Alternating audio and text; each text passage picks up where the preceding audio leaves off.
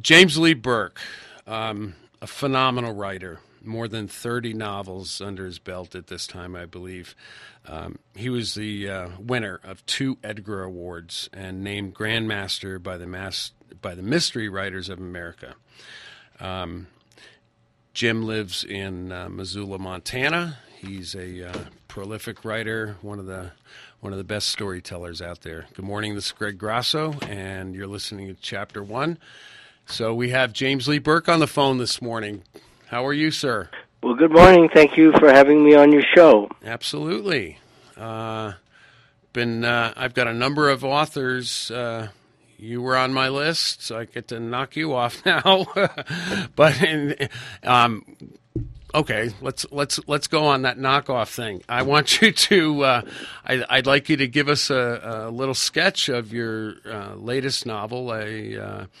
I believe it was just released in July, Wayfaring Stranger.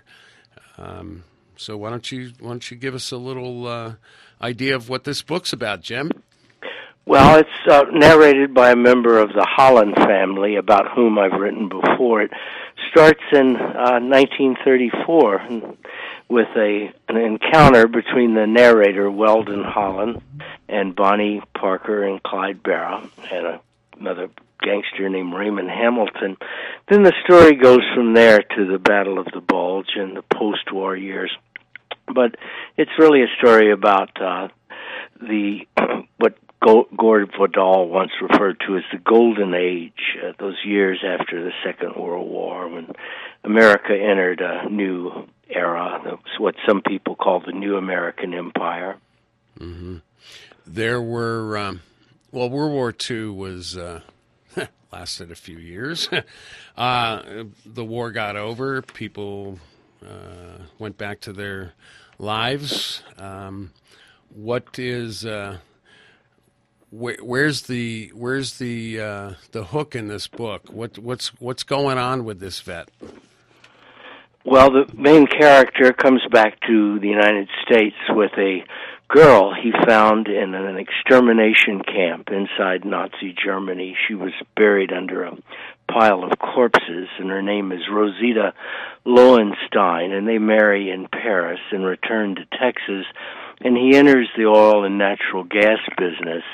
But he discovers that the anti-Semitism he fought against in Europe is still alive and well in his own country.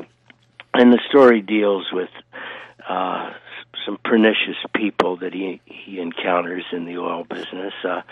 But it also deals with Hollywood and the time in which I grew up. The book is dedicated to my cousin, my first cousin, Weldon Benbow Millette, who walked all the way across Europe to the Elbe River and lived through many of the events that I describe in the book. Wow.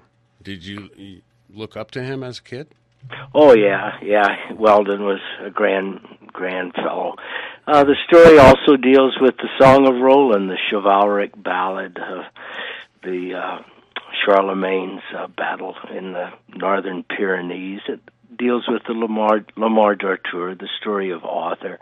Weldon, the young fellow who encounters Bonnie and Clyde, is enamored with Bonnie Parker. She was not the homely-looking person chewing on cigars that we see in photographs. She was actually quite attractive. But anyway, their story becomes his later on in life. But the novel itself deals with the way in which we arrived in the era, the beginnings of the 21st century, where we are today historically. We're walking in the footsteps of the British and the French, and it's my best book, certainly. It's far beyond anything I've written previously. Well, yeah, you've written quite a few books. You've got, over 30 now? Well, I've published 33 novels and 2 collections of stories. Yeah. What? How'd you start writing, Jim? What drove you to this amazing career? Well, I published my first story when I was 19, and I began my first novel when I was 20 or 21. I finished it on a pipeline when I was 23. It was Half a Paradise, and I've been doing it ever since. It's cheaper than psychoanalysis. That's pretty cool.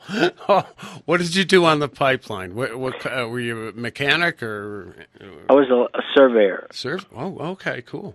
Yeah, I went into the Seabees as a engineering aide. Is that right? Yeah, early 70s. Yeah. Got to go to a beautiful island called Diego Garcia, smack in the middle of the Indian Ocean. Oh, I see. So I missed combat, which I'm very thankful for. Very thankful for. You grew up in Texas. You grew up with the oil barons and all the stuff that goes with that. So these veterans coming back after World War II. What was so alarming? I mean, what hadn't changed in rural America? Well, I grew up on the Texas-Louisiana coast. The book deals with some of the, of course, the underside of the story has to do with people who are predatory in nature, and of course they're part of any economy. But by and large, it deals with the optimism that defined the era. And it was a time of national unity, and there were two portals through which a person could enter what was almost a magical kingdom, just amounts of wealth that were unimaginable earlier. And that was Hollywood and the oil industry. And so people who were very improbable moguls became moguls.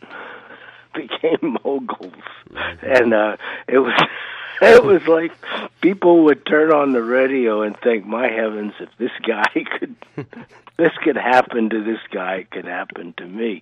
But it seemed to be just that sometimes, just dumb luck. But it was just quite a time to be around. And people can call that nostalgia if they wish, but the truth is that my generation, those born in the Depression, will be, in all probability, the last to remember what people call traditional America. We live in a different era, for good or bad, but traditional America has slipped into history. So I hope this book records some of those events with a degree of accuracy. We meet some great people. We meet Benny Siegel and his companion, Virginia Hill. I remember when they were at the Shamrock Hotel at the opening in 1947. It was a big event, and thousands of people came there. It was a social disaster. Nothing worked. All of the electrical equipment broke down. Thousands of people were drunk. But there was Benny Siegel. Listen, this is a fact. He bought the home next to Jack Warner in Beverly Hills. Here's Jack Warner, one of the wealthiest, most powerful men in America, certainly in the entertainment industry, and suddenly his next-door neighbor is a psychopath who used to come through the hedge into Warner's lawn parties, would walk unexpectedly into the kitchen, into the living room without knocking. And Warner evidently was terrified of this man. Well, anyone would be. Benny Siegel actually got a screen test. Nobody in Hollywood was willing to say, I'm sorry, we don't cast psychopaths. But Benny's a great character in the book. No way. No freaking way. Oh, my God. So where did this casino open up? It's the Shamrock Hotel. Shamrock Hotel. Okay. Yeah. All right. It's still there. I think it's owned by the Hilton Corporation now. But it was built by a wildcatter, a man who was very good at drilling for oil. He was not educated. He was very poor. Grew up carrying water for drilling crews at Spindletop. But he built the Shamrock, and he was a remarkable man. And there were many people like that around back then, and I remember some of them. Yeah, let's see. Who did I? Oh man. Oh, Zuckerman. Zuckerman just wrote a book called The Frackers. Okay. Have you read that yet? No, I haven't. Oh man. Yeah, because it goes back. It goes back to these guys that became oil barons during the 30s and 40s in Texas, and. Like you said before, some people just walked into this. Some landowners. There were some big landowners, I guess, at the time, and they didn't know they had oil on there till the oil companies came in, I guess. So a lot of people got wealthy back then, which drove, I guess, the greed within the industry, because there is a lot of greed in this industry, I would suspect. Well, I can't say. You can't say. Unbelievable. Now this the 30s and 40s to me. I was born in '54, so I don't know squat, but I do I do talk to authors that have written historical fiction around that time. It was a hard time, but a lot of people made their bones, I guess, during that time. Well, this story it's not about economics. It's about the perseverance and eventually the fact that an honorable man, the narrator of the story, Weldon Hollow, can prevail even in the worst of times. That, in effect, he begins to see that the only role for a conscionable human being in an unconscionable time is never to give an inch, not one bloody inch. And that's the way you do it. That's the way he won the war. He and those guys that went to the Elbe River, they didn't give an inch. No, and that's the mark of the knight-errant, you see. And in the book, we meet other people who strangely go through transformations when they discover they're better people. They are better people than they ever gave themselves credit for being. The third party in the encounter with Bonnie and Clyde is a gunsel named Raymond Hamilton. He had been in East Ham Pen. That's part of the Huntsville prison complex. It was a terrible place. And Bonnie and Clyde went into the prison. They shot their way into the prison and took Raymond and two other guys out. Raymond died in the electric chair at Huntsville, but he died with a great deal of courage and dignity. He found it just before his death. And so people whom we often dismiss as pathological, we discover they are indeed our brothers and sisters. They have that same light that the rest of us were born with. They somehow rediscover it. Not always. In fact, maybe it's the exception. But George Orwell once said this: people are always better than we think they are. They go down, they keep their mouths shut in the torture chamber. They go down with the decks awash and the guns still blazing. It's a great statement. That is a great statement. Wow. So a little bit about your style of writing. You write like a you write like a movie script, which I love. Great storytelling ability, I think,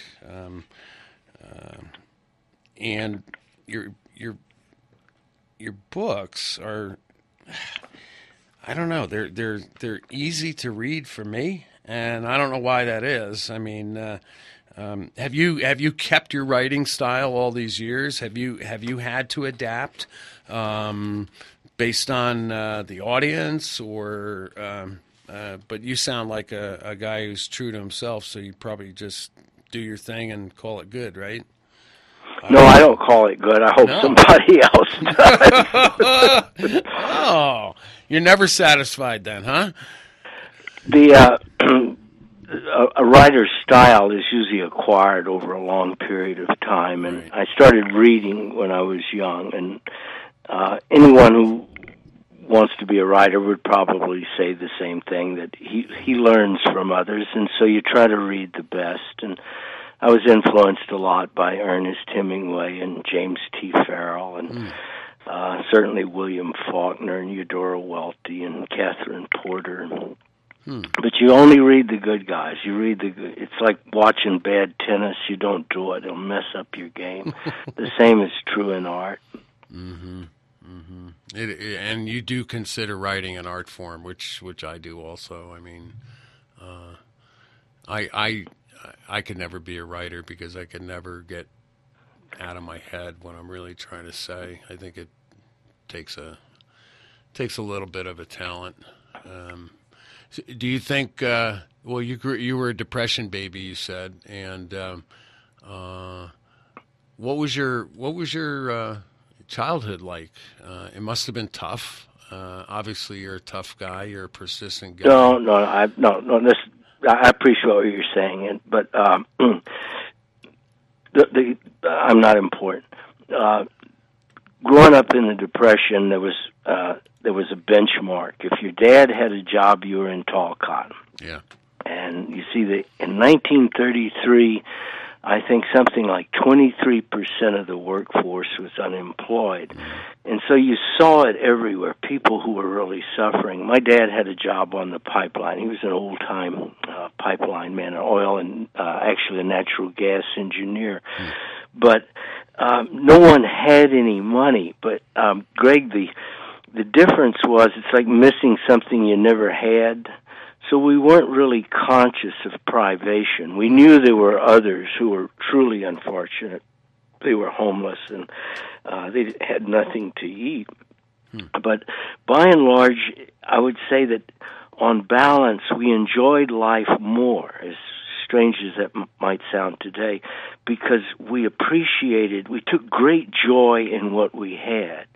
For example, not everyone owned a radio, so on Friday nights, one family would put a radio in the windowsill and would turn on the fights broadcast by Bill Stern from Madison Square Garden. It was a really happy event, people sitting on the lawn and on a summer evening, all listening to the radio together. To go to a film, you see, was quite a treat. It cost 10 cents, but it was hard to come by 10 cents. And the radio was kind of a magical conduit into Hollywood. We were assured nightly, as Weldon says, that movie stars live next door to us. We listened to the Jack Benny show, and Jack Benny was always talking about Ronald Colman living next door to him. Well, there was a shared sense of celebration after the war. I'll never forget it. On VJ Day, people just went crazy. In New Orleans, this is a fact, the strippers came out of the bars on Bourbon Street, went down to Canal, and the streets were filled with people celebrating. They took off their clothes on Canal Street. Of course, young kids just thought that was a great way to celebrate the end of this terrible war. But that was the sense, and this is what I've never understood about the collapse of the Soviet Union. I would have thought Americans would have been dancing in the street. My God in heaven, the Cold War is over. That terrible nuclear threat that was hanging over us, like, in the early 1960s, October of 1962. We got through it, but that never happened. That celebratory moment never came. And maybe we're not out of it. Maybe the risk is still there. I guess it is, not to the degree it was 50 years ago. But anyway, VJ Day was a great day in the Western world, and the 10 years that followed, I guess from 45 to 55, are probably, like the 1920s, a definitive decade. If you think about it, what are the two periods in our history for which we're forever nostalgic? It's the 1920s and the late 40s and early 50s. The cars, the music, the sense of, again, as though spring is eternal after all, that mortality doesn't have a claim on us. It's a celebration of youth. Maybe it's an illusion, but it's a pretty good one. In other words, it's a party, and it's just wonderful to be invited to it. And I've never learned much wisdom in life. I'm old, but I never acquired much wisdom. If it comes with age, it certainly eluded me, but I think every person my age will say the same thing. The great mysteries remain the great mysteries. You learn two things and two things only. It's family and friends and enjoying the day you have. It's a grand party. Don't ignore the invitation. If people have regret and remorse, it's not because of the things they did. It's because of the things they didn't do. Yeah, that's the way it works. I agree but with that. You can't pass on the lesson. That's the downside of age. Well, you cannot pass on the lesson. Right. I look at young kids today, and it's like, my God, these kids, boy, they just don't understand. They just don't understand, or they can't see what's going on. I mean, yeah, I remember duck and cover in grade school, or parochial school, I should say, during the 60s, and the threat of nuclear proliferation and all this other stuff. And yes, we did break down the wall with Reagan. He helped facilitate that, but it the people were ready. Germany had been split for years. When you look back at the Cold War and you look back at the relationship between the Soviet and the U.S. spies, it's quite comical because you knew who the bad guy was back then, and there were rules, I guess. I'll give you some info, you can give me some info. So what's going on today, Jim? What do you see happening today? Do you see this generation coming up? This new generation coming up? These kids being thrown into this tech world, and I don't think the world changes. Yeah, I don't think it changes. The most informative book I've ever read is The History of the Church by Eusebius, who was a 4th century Christian historian. But it's not a story. The story is not about the church. It's about the Roman Empire during the time of Constantine. And when we read this first-hand account, we suddenly discover, my heavens, they're us. Nothing has changed. The same people are there, the altruists, the martyrs, the stand-up guys, the fellows always working the angles, the degenerates like Nero, the imperialist. Nothing has changed, and the issue is always the same. It's power and control. It never changes from the time we fell out of a tree up until the present. The cast has remained the same. Only the faces have changed. The issues all remain the same. So we haven't learned a damn thing. We keep making the same mistakes. Why? Well, but we have to look at the other side of the equation, and I appreciate what you say. It's true. We're inflicted with the same character defects, or that's the wrong term for them. The same forms of vulnerability are simply in the gene pool. Our greatest susceptibility is fear, and fear is easily inculcated in the great masses of people, and when that occurs, our virtues, chiefly our desire to rally round the flag, is used against us. As Samuel Johnson once said, the last resort of every scoundrel is the flag. But it goes back to something early in the human family. When we feel threatened, when we become frightened, we always listen to the voice of the opportunist. This is when the man in the wings, the martial figure, appears in our midst. And he gets a level of attention that he would not have otherwise. That's our great vulnerability, always, fear. Fear is at the base of all of our problems.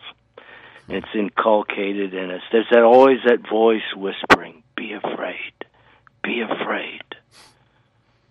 Yeah, you're scaring the hell out of me, Jim. Actually, that's the wrong term, but you are you got some depth to you, man. I like you. Well, that's very nice. No, really, you got some depth. I mean, Jesus, good Lord. Well, the new book deals with some of these things, and we meet the players during the McCarthy era, and some of them will probably be recognizable. I had to wait over 50 years to write this book because it's the most biographical one I've written, and some of the names are not changed. Mm-hmm. And it was a great time to be around, but it was also a time where fear was deliberately inculcated in large numbers of people. Yes, yeah, I know, and I look at how politics is being played today, and it's, I guess politics is the same. It's just that, well, I guess things have always been kept abreast with the American people, but yeah, I guess we can always. Well, you know, if we go with our heart, if we go with the basic soul of a human being, if we enable ourselves to give, if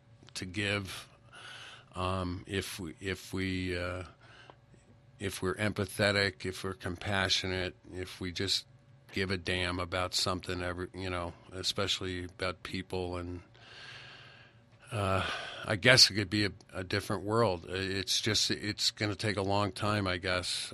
That's the big one, isn't it? Yeah, to realize we all have a common ancestor. Yeah, we really do.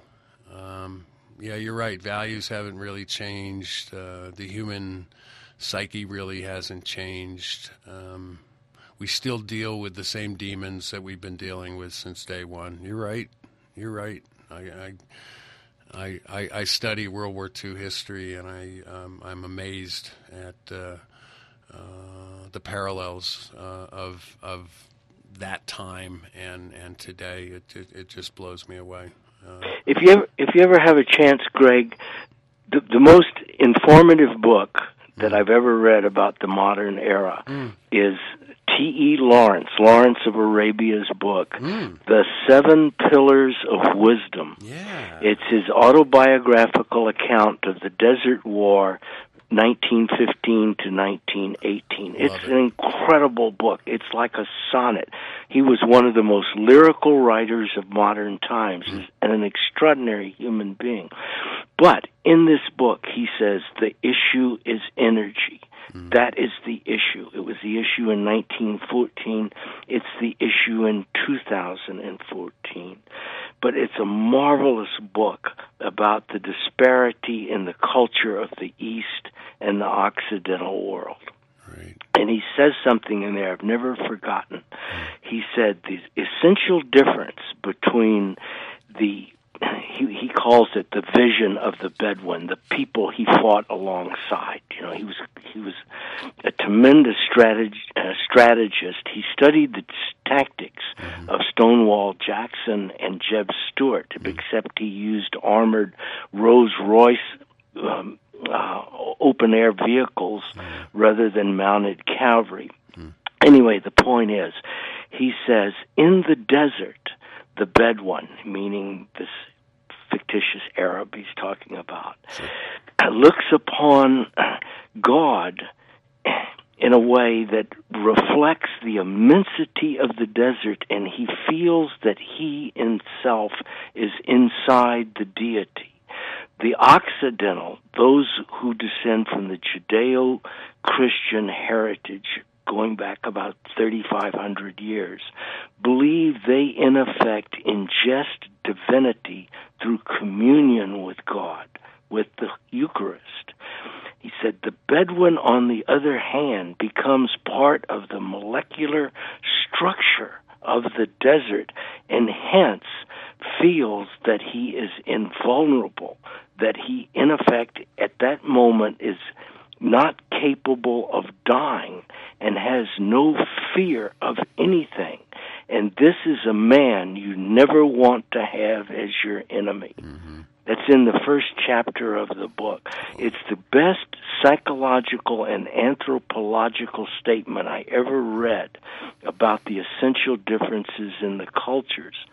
And, of course, he was an imperialist. He believed in imperialism. Mm-hmm. But he also believed in honor.